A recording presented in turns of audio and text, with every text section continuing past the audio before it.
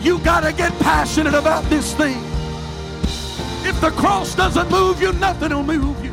I'm offering you something that's greater than silver and gold. I'm offering you something that's greater than an increase in your pay on your job. I'm offering you There's no shortcuts to the glory. We've got to get past week-to-week living. We've got to multiply our prayer life. We've got to multiply our effort. And we are willing to give.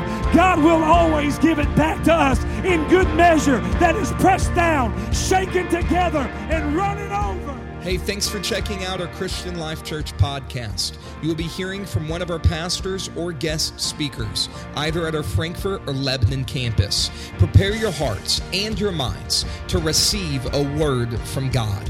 Thanks for listening. Enjoy and receive this message.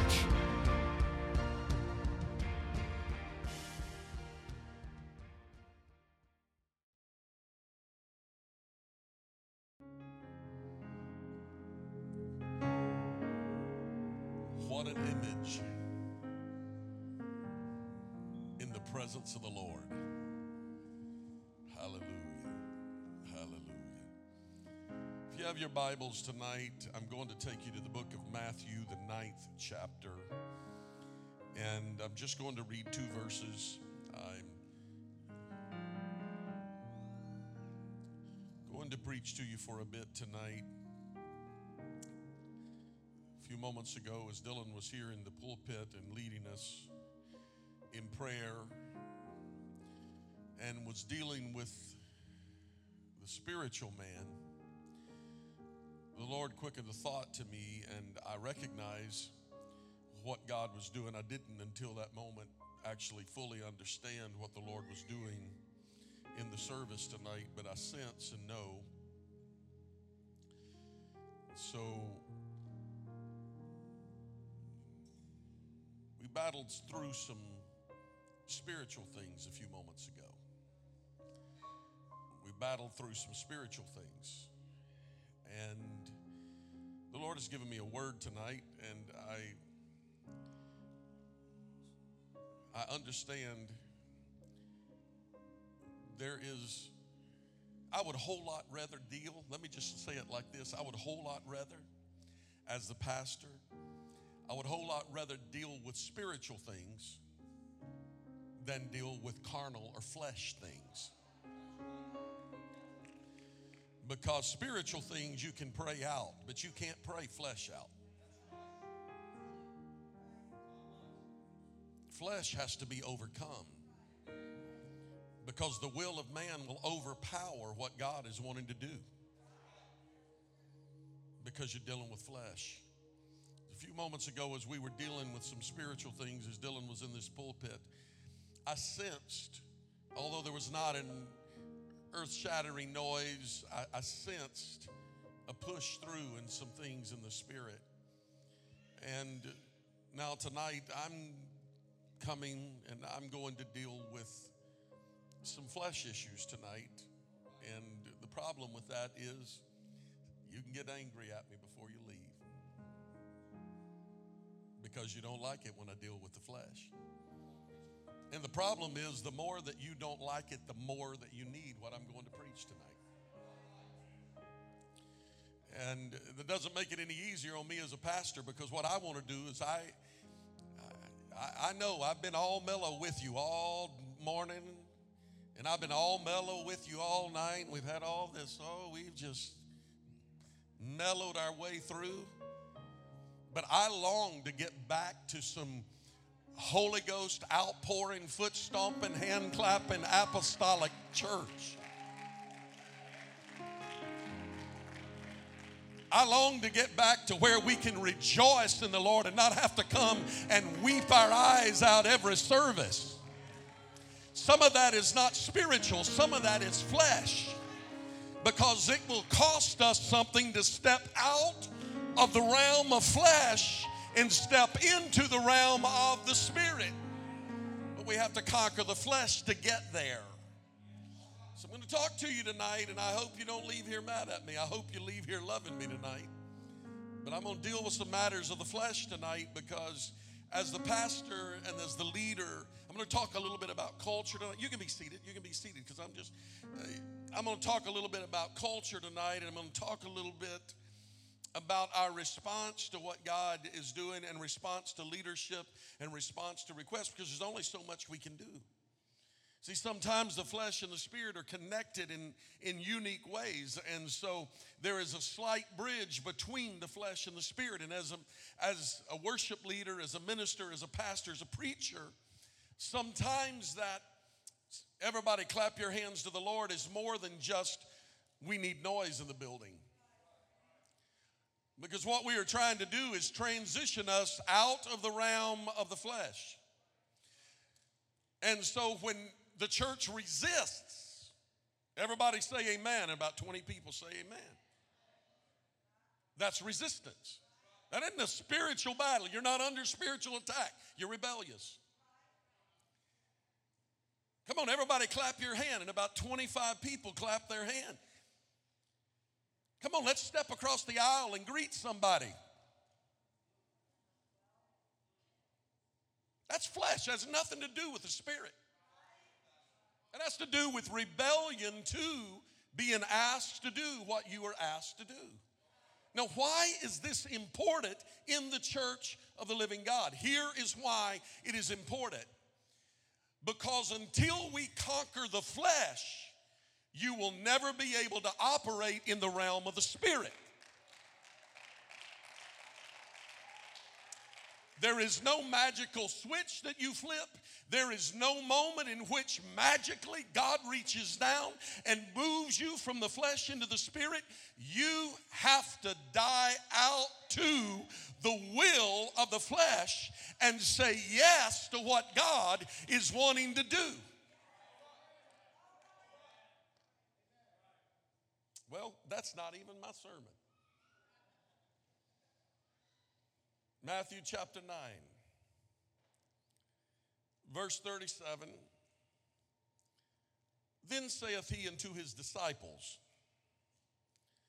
the harvest truly is plenteous, but the labors are few. You can stand if you want, you don't have to. Verse 38, pray ye therefore the Lord of the harvest, that he will send forth labors into his harvest. Let's pray right now. Lord, we need your help tonight. I need your help tonight.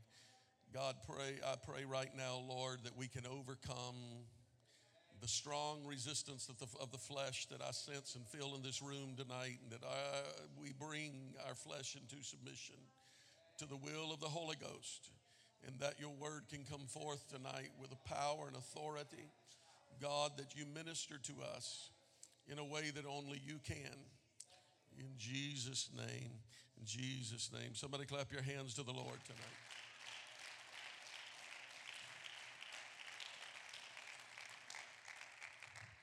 The headlines of the Washington Post reads, worker shortages are fueling America's biggest labor crisis. Nurses, railroad workers, teachers, service workers, and skilled labor are all being affected by a national labor crisis. Exhausted workers are incapable of fulfilling the present needs due to staffing shortfalls.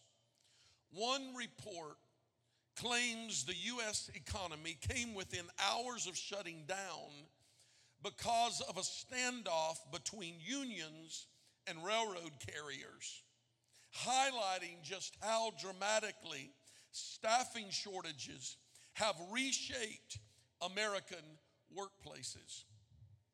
With more than 11 million job openings and only 6 million unemployed workers, employers have struggled for more than a year to hire enough people to fill their job openings. This drastic overwhelming mismatch has left employees frustrated and burned out. And this is fueling a new round of power struggles in the job market. Some 15,000 nurses walked out of their job in Minnesota a few weeks ago. One healthcare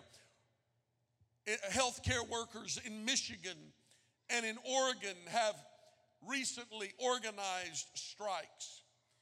Seattle school teachers called off a week-long strike, delaying the start of this past year's school year.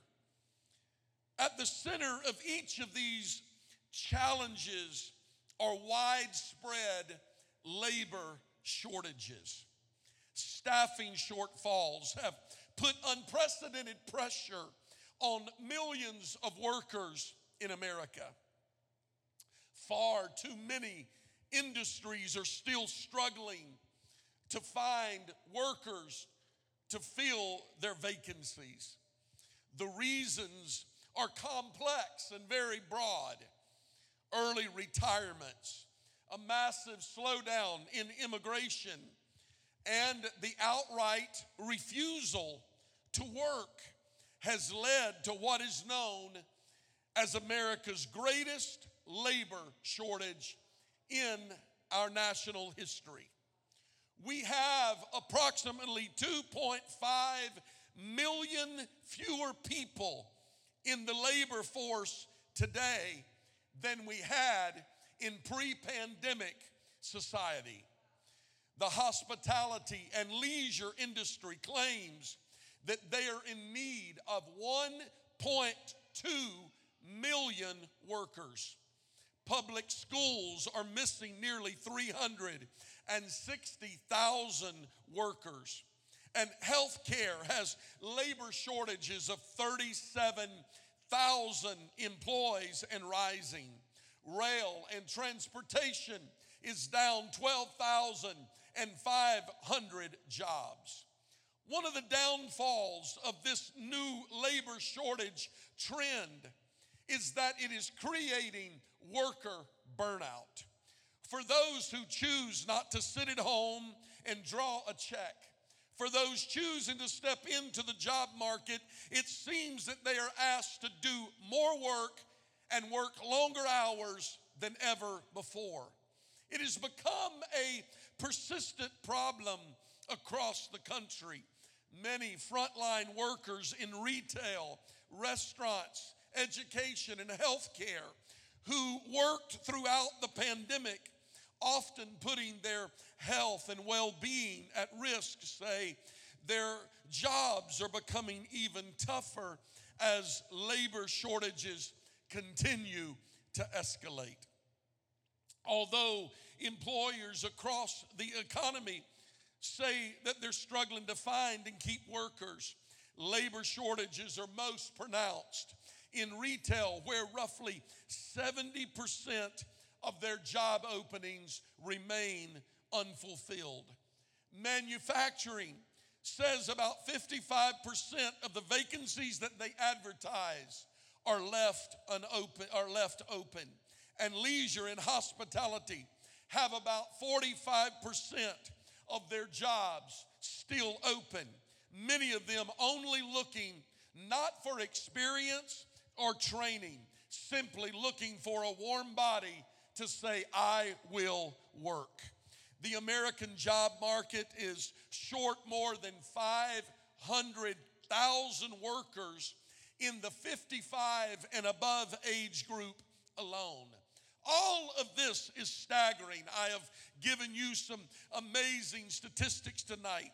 It is unclear whether or when or if many of the people who have left the workforce during or after the pandemic will ever return.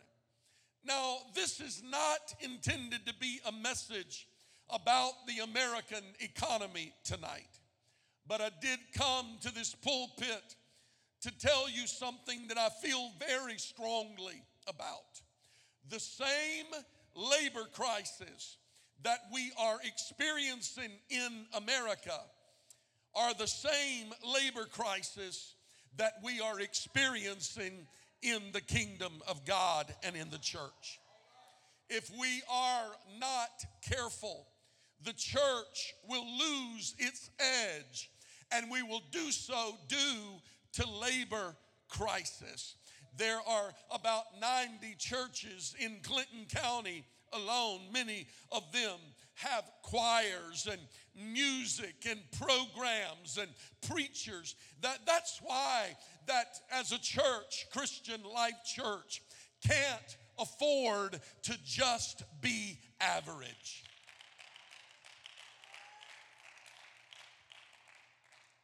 I appreciate the support of 18 of you.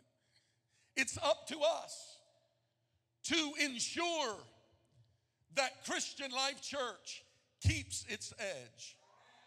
As the pastor of this congregation, I can only open the door for new members.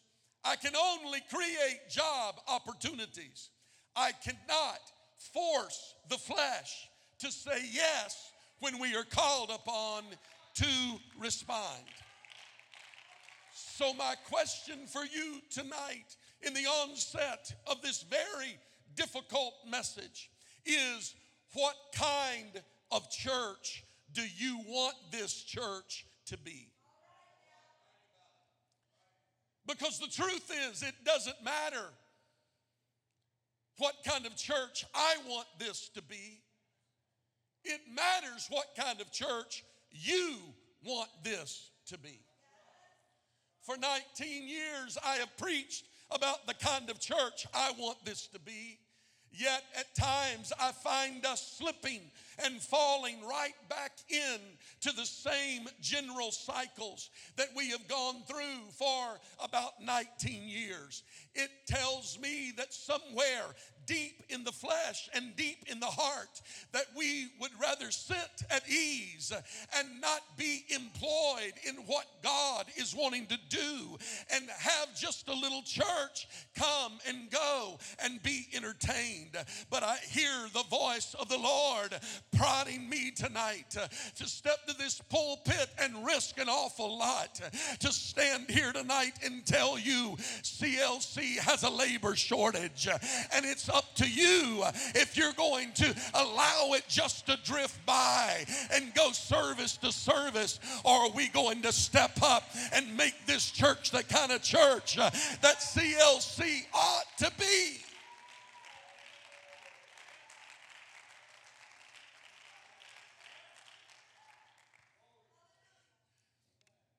What kind of church do you want this church to be? The answer to that question will be the denominator of everything that happens in this church as we move forward.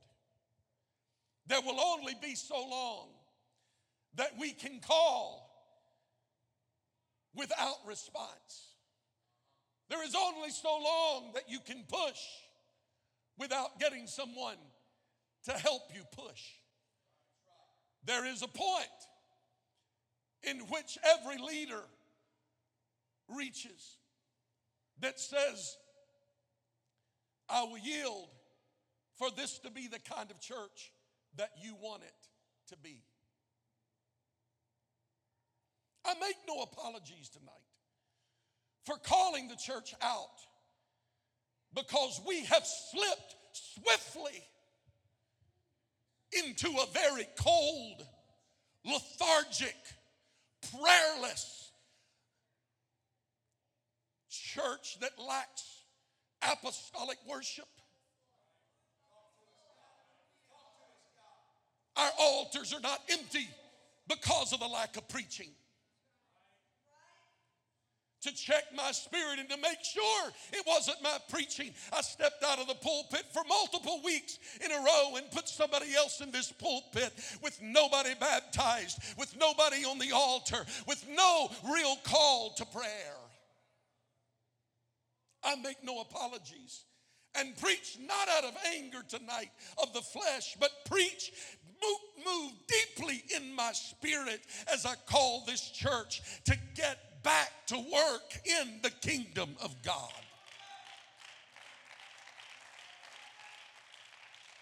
If an easier life and an easier route and an easier way is what this is all about, I'll go sit on my armchair, prop up my feet, see you on Sunday and Wednesday. We don't need a staff. We don't need anybody working. We don't need Bible studies being taught. We don't need evangelism and outreach. We'll just come with our 4 and no more and patty cake our way.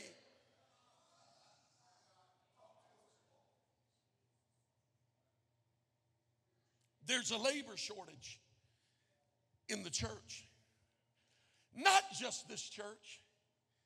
This is a message for the American church. Because I'm not the only pastor. Every pastor I speak with, my phone rings on a constant basis from pastors calling saying, I've never seen my church at the point that it is right now. We allowed the scare tactics of the pandemic to push some of us into absences. We disconnect out of fear. We began processes of canceling, stepping back, stepping down, more vacations than ever, more breaks than ever, missing service over every reason that we can possibly find to miss. And through this, we have lost many. Some by their own will. Some have passed by way of death. And the vacancy is felt so very deeply by all of us. It is time for some new laborers to rise up. It is time for some new laborers to use your God-given gifts, talents, and abilities to fill the shoes of the vacancies in the kingdom of God and in this local assembly. There is a labor shortage. I came to tell somebody in this house tonight that you can make a difference in the church. While there are many job openings in this church, there are 2 key areas that I'm going to point in on tonight. And I'm going to touch on them, and then I'm going to let you go, and I'm going to let you think about what I have preached tonight. There are 2 key areas that I want to just hone in on tonight, while I could have chosen many. But for the sake of time, I'm going to talk about the labor shortage in prayer. And I'm going to talk about the labor shortage in worshipers. The problem with prayer and worship is both of them require overcoming the flesh.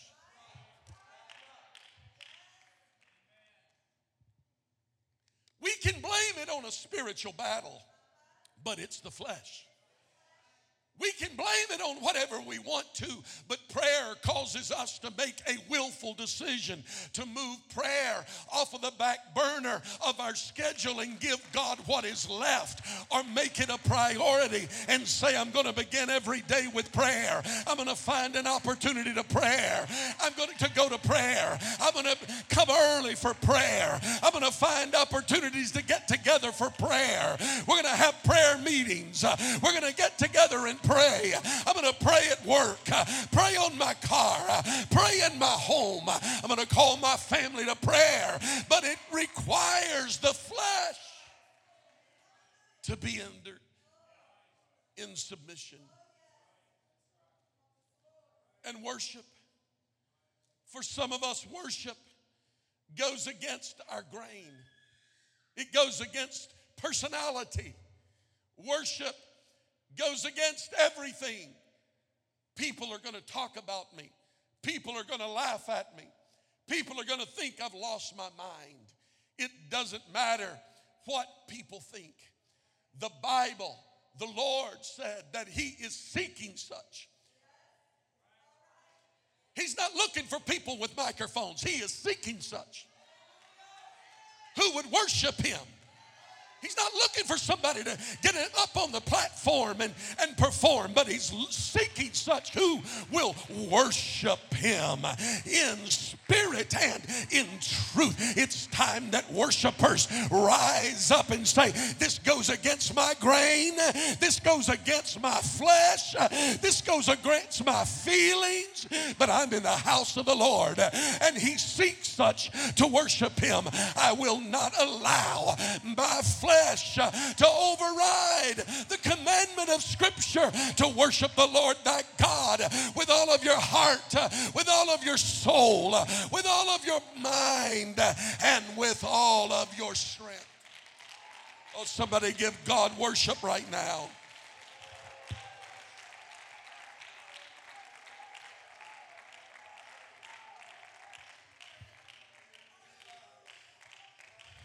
I understand where you are. And I come with sincerity. And if I open this service tonight offending you, I apologize for the offense. But I want to tell you tonight, I understand. I know what it is to feel like that you're criticized for being a leader that leads in prayer. And I understand what it feels like to feel like somebody is criticizing you because you step out in worship when you've never done it before. When they're used to seeing you stand or sit or stay silent. But after a message that I preach tonight, you make up in your mind and say, it doesn't matter what they think about me. I'm going to step out. I know what it feels like, but you've got to get the flesh under subjection and look away to Calvary and say, I know how He felt. So it doesn't matter what they say about me. It doesn't matter that they mock me. I am going to be a worshiper.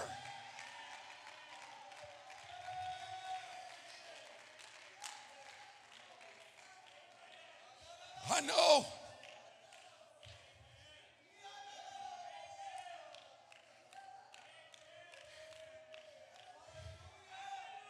I just got to make sure I stay in the Holy Ghost tonight. When I first became the pastor of this church, someone who doesn't attend here, I wish they did. They do not. They came to me as I began to preach. You can be seated. As I began to preach about evangelism, and I began to preach about winning the lost, and I began to preach about church growth. I had someone get together with my wife and I, and she looked at me and she said, our church doesn't need more people. She said, all more people are going to do is create more problems in the church. I didn't fuss at her. I didn't yell at her. I prayed for her. But that selfish spirit, that flesh-driven spirit of somebody may take my seat. Somebody may take my role. Somebody may replace my spot.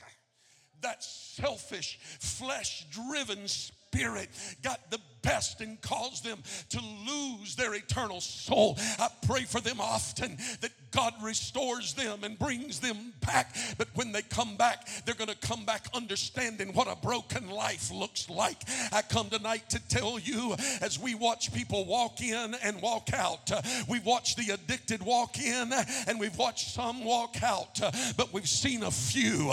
We've seen a few that have made some changes. Maybe they haven't made it the whole distance yet. Maybe they can't quote most of the book of Acts yet. But if there's one that we save, pulling them out of the fire, everything we do to reach a lost soul is worth it. If it's your child, it's worth it. If it's your neighbor, it's worth it. If it's somebody we don't even know, it's worth it. If it's a drug addict, it's worth it. If it's an alcoholic, they're worth it. Because what is the purpose of the church if we're not reaching the lost?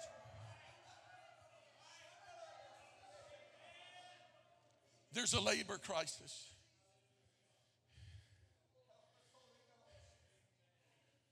I refuse to be affected by the negative voices of the unemployed that want to tell the employed how they ought to do their job. I'm going to preach some faithful folks happy in this room. You show up, you pay your tithing, you've been faithful to the house of God. Don't let somebody steal your joy. Don't let somebody get under your skin. You keep living for God. You keep serving God. You keep doing what God tells you to do.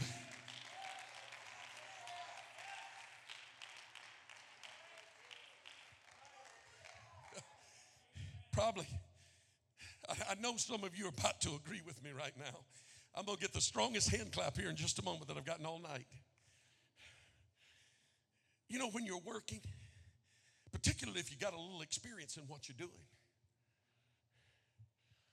and some unemployed individual comes along,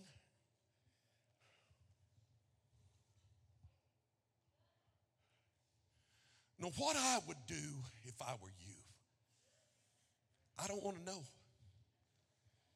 because you're willfully unemployed. Now, I'm going to get real with you tonight. We're at Christmas time, and the phone rings at this church all the time. The door is knocked on all the time.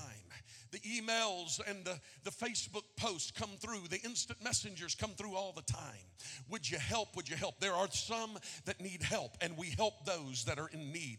I am not opposed. The Bible tells us that we are to help those that are in need. Don't get me wrong tonight, but when I see a well, able-bodied, healthy individual in this job climate that sends his wife to the door while he sits in the car and sends his wife to the door with children to knock on the door and say they need gas to get to the next town, I smile and tell them I'll pray for them and they can get down the road, because there is a problem when we are honoring people that are not willing to work. The Bible even says that if a man doesn't work, that he's worse than an infidel. Maybe he has a reason. I'll help him if I know he has a reason, but I don't want that man coming telling me. I've had more people come tell me what you ought to do in the church or what the church needs. You know what? This is God's church, and I'm going to get on my face before the Lord, and I'm going to pray, and I'm going to ask God to speak into my spirit and to tell me what I need and what the church needs, because it's His church.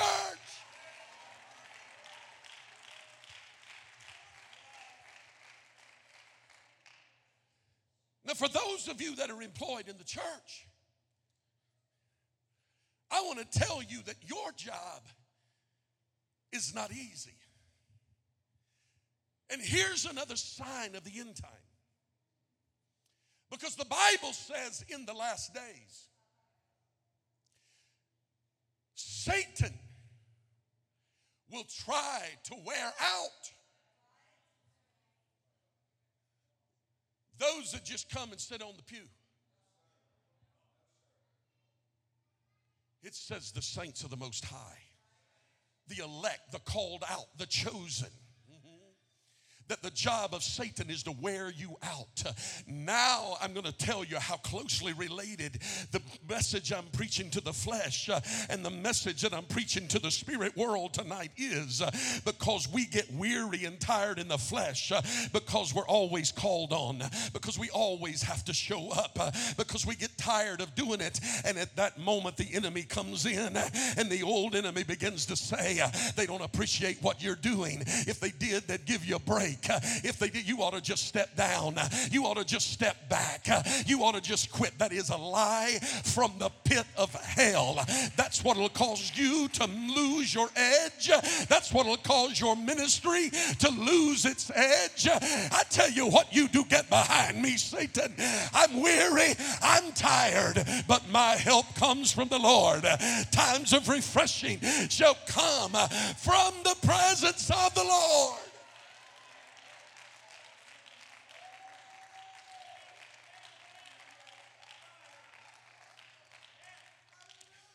tell you what I'm longing for. I'm longing to be in a worship service like we was tonight. And some of these beautiful voices on this platform says, you know what? I'm up here tonight and I'm singing, but I got to have some refreshing. And they'll lay a microphone down and get down in the front and begin to worship and begin to praise because their help comes from the Lord. That's where your strength's going to come. You don't need to do less. You need refreshing of the Holy Ghost.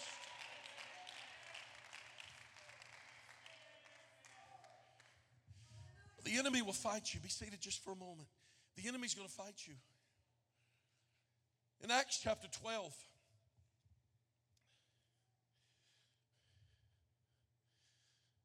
now about that time, King Herod stretched forth his hand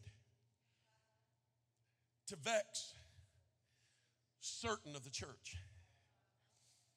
Herod wanted to vex those who were busy working in the kingdom.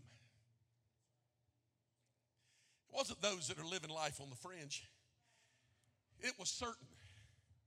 Do I have any people in this room tonight that are certain? The enemy's going to fight you if you're certain. Don't think it's going to be easy. If you're certain of the church, the enemy's going to fight you.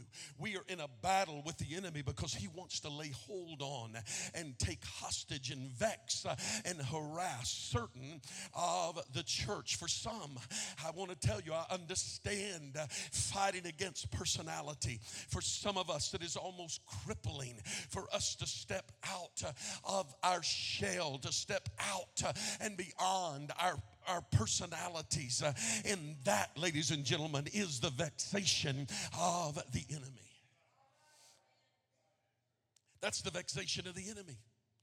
You want to worship, but you just can't because the enemy is vexing you. He may be telling you you're not worthy. He may be telling you that you don't have a right to. But here's what David said: let everything that hath breath praise the Lord. Praise ye the Lord. Let me tell you, it doesn't matter if this is your first time in this building or if you've been coming here for 55 years. When you enter into his gates, you ought to do it with thanksgiving, and into his courts you ought to do it with praise.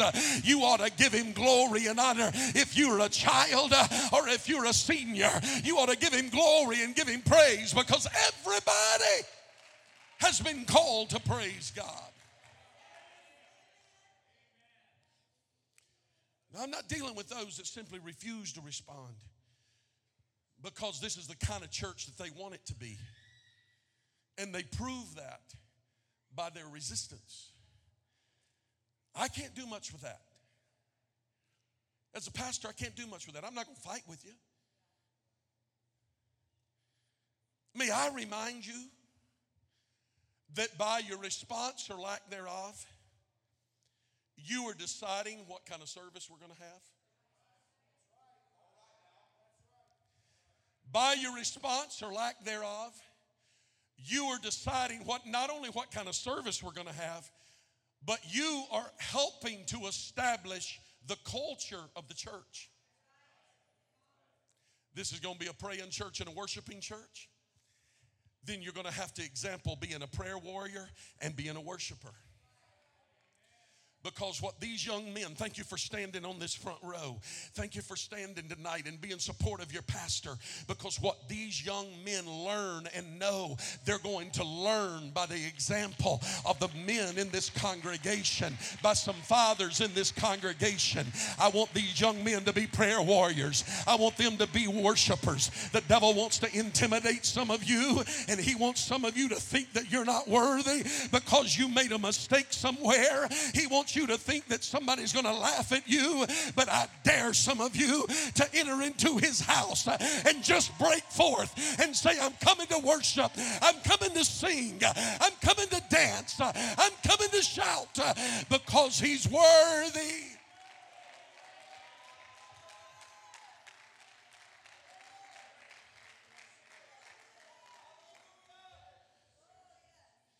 So with this in mind, I pose the greatest question of the evening. Really, I want you to answer this in your heart.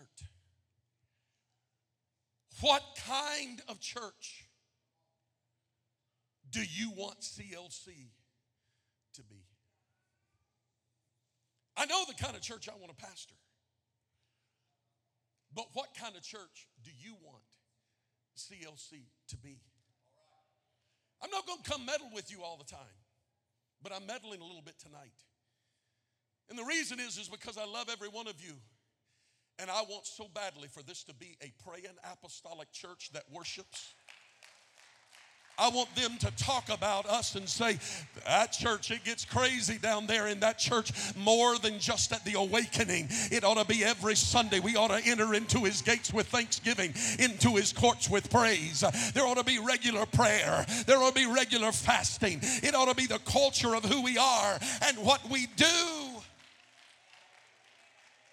But what kind of church do you want it to be?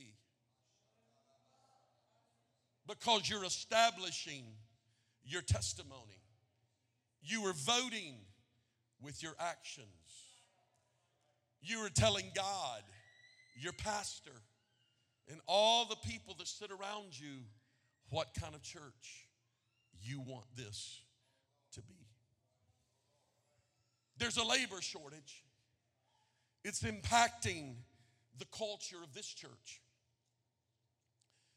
And I came tonight to let the enemy know that we are aware of his plans and his motives. We're not fooled. Satan beguiled Eve, but Adam was not deceived. Neither is the pastor, and neither is those that are engaged in what God is wanting to do in this church. We're serving the enemy. The prince of the air can know tonight that CLC's got his number, and we understand. And as for me and my house, we're going to be a praying house. We're going to be a worshiping house. It doesn't matter what somebody else says or thinks. I'm going to please the Lord.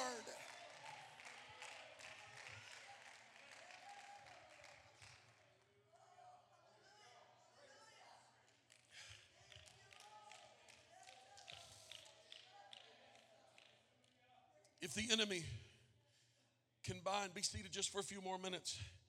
I only have 11 more pages to go. Oh, you laughed. It's true. I won't give it all to you tonight. If the enemy can bind and harass certain key people of the church, then he can hinder what God is doing and what God wants to do.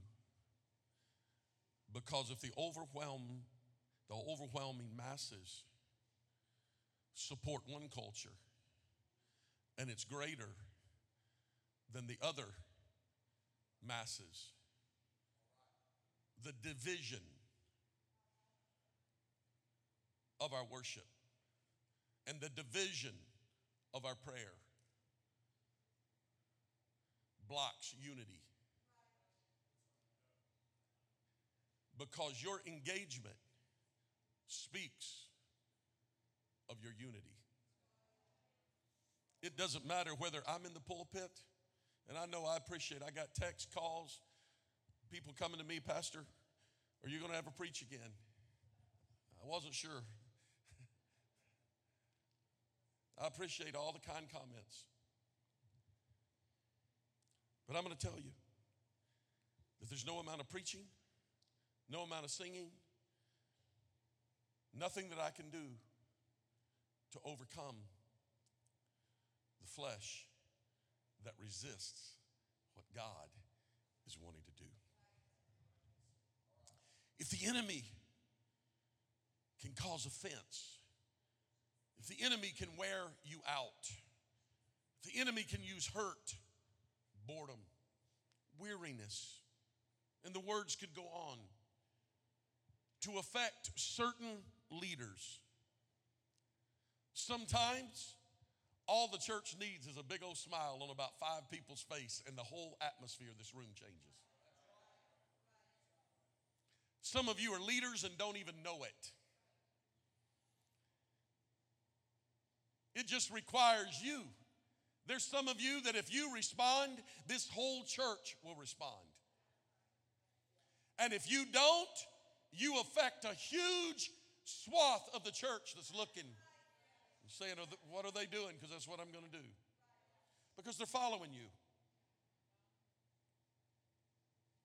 The enemy can affect certain leaders, certain prayer warriors, certain soul winners, certain laborers, certain worshipers. If he can affect certain, if he can vex certain, all he has to do is just get a handful. And before long, he has shifted the tide.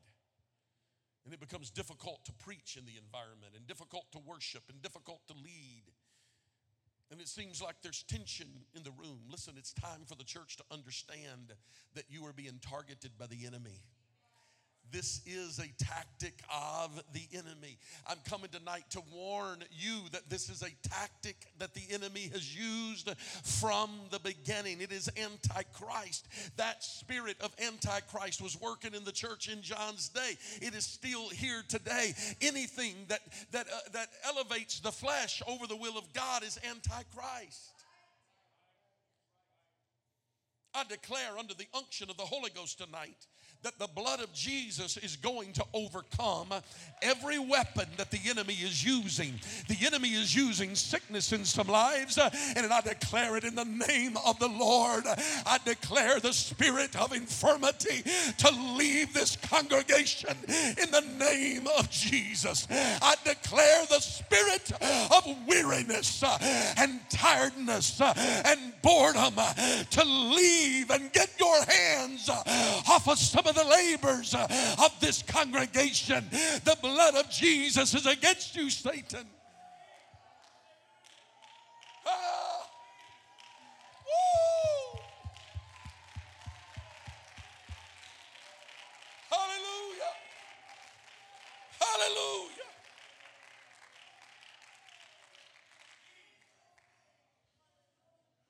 I've got to hurry. We need to unify. We need to unify so that we can establish the right culture for revival. Don't let the church be part of what you do. It ought to be the center of everything in your life. I'm going to say this once, and I hope you grab a hold of it. But you need to let going to church be the reason that you miss everything else. Seek ye first the kingdom of God. The church ought to be the reason that everything else gets missed. I want to talk to you about this important place of ministry called the church. Because there's no place more vital than the church. And the atmosphere of this house is so very important. Because even tonight we have guests as your pastor's up here preaching a message to the congregation. If you're a guest here, give me a second chance. I don't always come like this.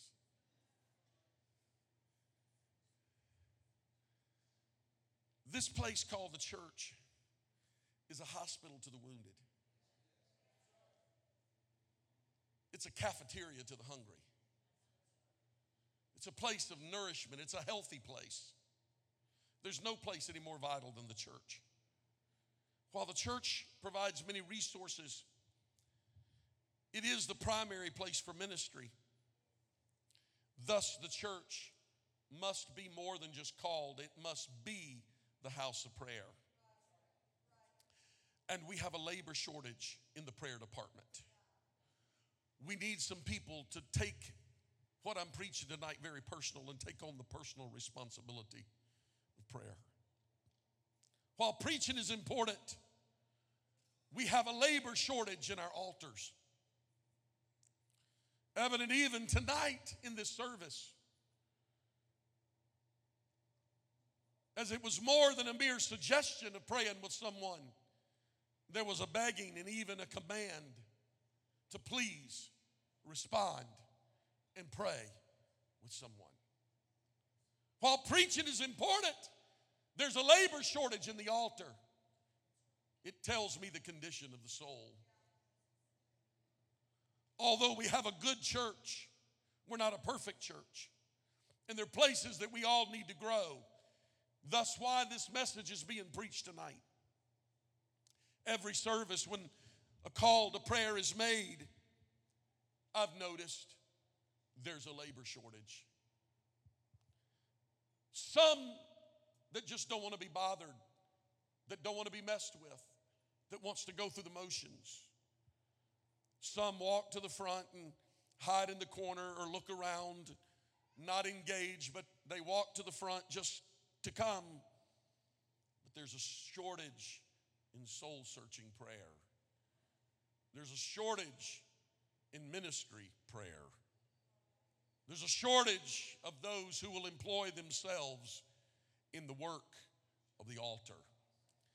It's one of the hardest, most difficult, and most laborious tasks is the work of the altar. It can't be left for one or two, or the preacher, or the ministry. This is the real work of the church. Our burden for the lost, our burden for souls becomes evident in our response to the altar. We must show the guest and the new converts that there is something vital and valuable about the call to prayer.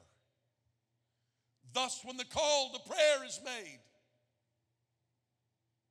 our response or lack thereof says to everyone, this is not important, or this is of utmost importance. Every service, we're creating culture. Every service, our response or lack thereof is training the new converts and the next generation. We must value prayer and worship in our assembly. And we must value the ministry of reaching the lost. As I have already stated tonight, CLC, we must not lose our edge. North Central Indiana is the untouched harvest field of the Midwest. The fastest growing segment of our state is within driving distance of the four walls of this assembly. Close to 1 million souls live within driving distance of this very building. We have a labor shortage. I do believe that the doors of opportunity are beginning to swing open for this church. Opportunity for us to minister in ways that we have never experienced before. I do see on the horizon a cloud about the size of a man's hand. I do believe that there is a revival that is imminent, that is coming to this assembly. And it's time for the church to rise and prepare for the occasion that is coming to the church. Ministry can no longer be confined with a select few, but God sent this preacher to recruit some new laborers in the harvest field because the laborers are few. Who will take the initiative? We have a labor shortage. CLC, every city festival should become evangelism events. We have a labor shortage. We need ministry presence in everything that happens within driving distance of this church. But we have a labor shortage. Young people are dying from drug overdose on a regular basis, and we have the solution. But we have a labor shortage. Suicide is on the rise and increasing, and we have the answer. But there is a labor shortage. We need to take ministry to our schools. The last count I heard, over 20 schools represented. We ought to have a P7 in every one of those schools. We have the answer, but we have a labor shortage. There are vacancies in the ministry of helps all around this church. We have a labor shortage. Pastor, I don't know how I'm calling you tonight to just blindly say yes to the Lord. Jump in and commit to God to be in part of what He is wanting to do in this church. We can't wait for everything to be perfect and right and have the right strategy to implement everything that we're going to do, because culture will trump strategy every time. What that means is we must seek to establish the proper culture, and then we will adapt the proper strategy. In other words, we've had enough meetings on how to. We just have a labor shortage. We need someone to jump in. Stand with me tonight. Don't be confused. It's not just business that God is reaching for. It's not just activity that will bring about revival. It's labors in the harvest field that will bring about the harvest. The law of the harvest says there will always be a return. Some 30, some 60, and some 100. Just because some you minister to backslide is no reason for us to get the idea we should stop. Just because some people walk away from the church doesn't mean that we don't help the next person in need. Just because our ministry is not successful the first try doesn't mean we should stop and throw in the towel and give up. Maybe we should just get back in the harvest field. We have a labor shortage. I wish I could dance like Dylan, but you all know I'm way too white for that.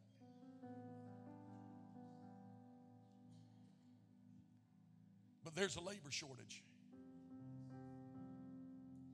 So my East Texas shout that may make some of you snicker and laugh is going to have to do, because I'm going to be a worshiper.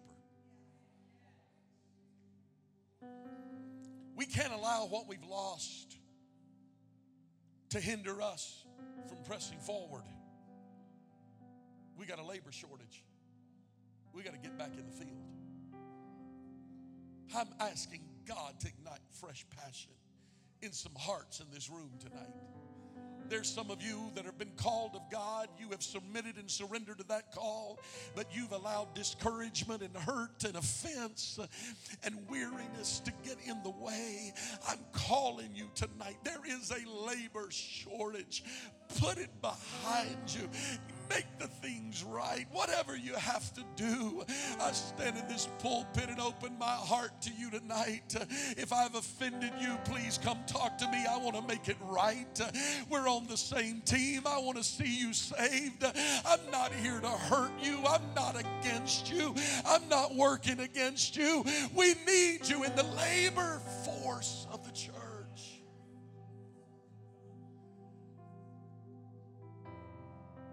Where's our evangelism efforts?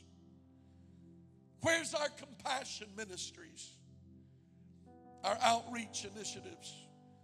Our altar workers? Our worshipers? Our Sunday school teachers? Our kids' prayer leaders? Our Genesis process workers? Our Bible study teachers? There's a labor shortage. But I declare that this church is not under my watch. Under my watch, this church is not going to be defined by our shortcomings. We're not going to be defined by our shortcomings.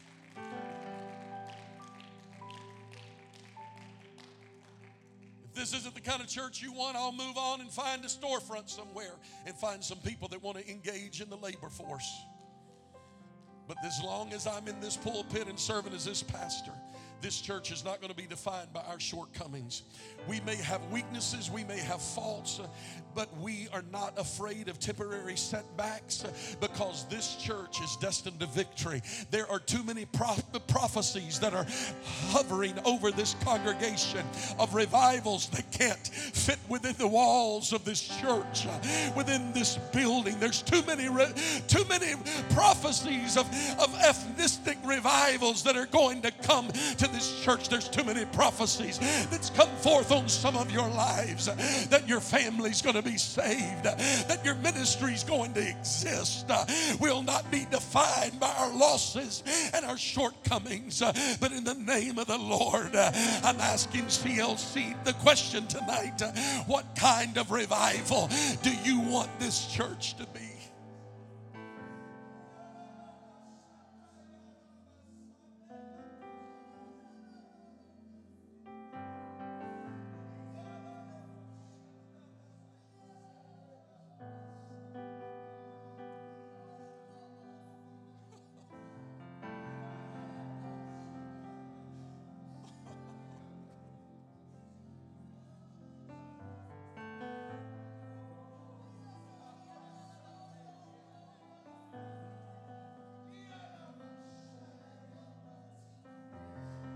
Not every church and not every revival is equal. There's prophecies over this congregation. There's prophecies that are resting in the atmosphere that some of us are going to pray down and worship down. I see a revival that is coming to this congregation. I see backsliders returning and lost souls coming in.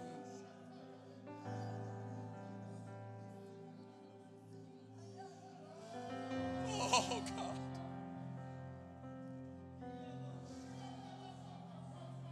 I preach my heart to you tonight. Do with this message whatever you feel to do. Respond as God is speaking to your heart right now.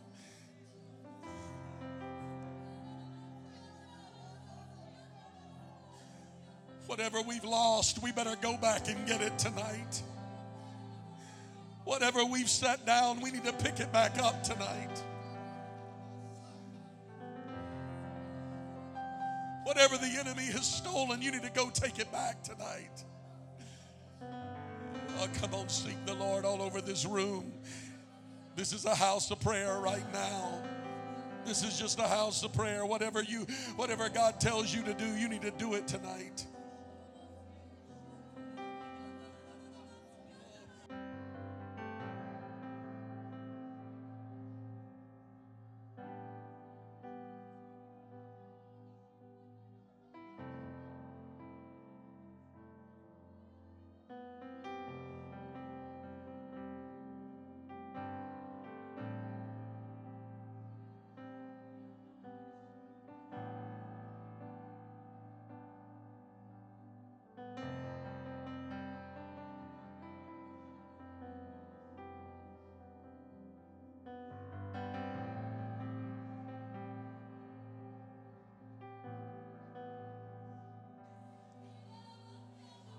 Some of our young married couples ought to grab your spouse by the hand and put your knees against this altar right now and commit to God. I'm in this for the long haul. We're in this together. You got to lead this church.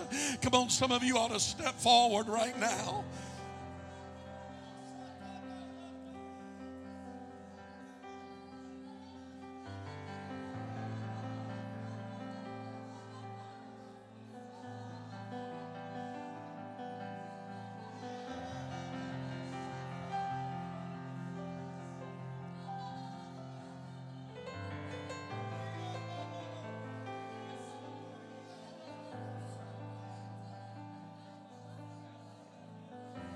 Some of you men ought to lead your wife here to the front of this building tonight and declare we're in the labor force of Christian Life Church. We're on the team. We're engaging in what God's doing. I'm not going to be left behind. I'm going to be part. Oh, God.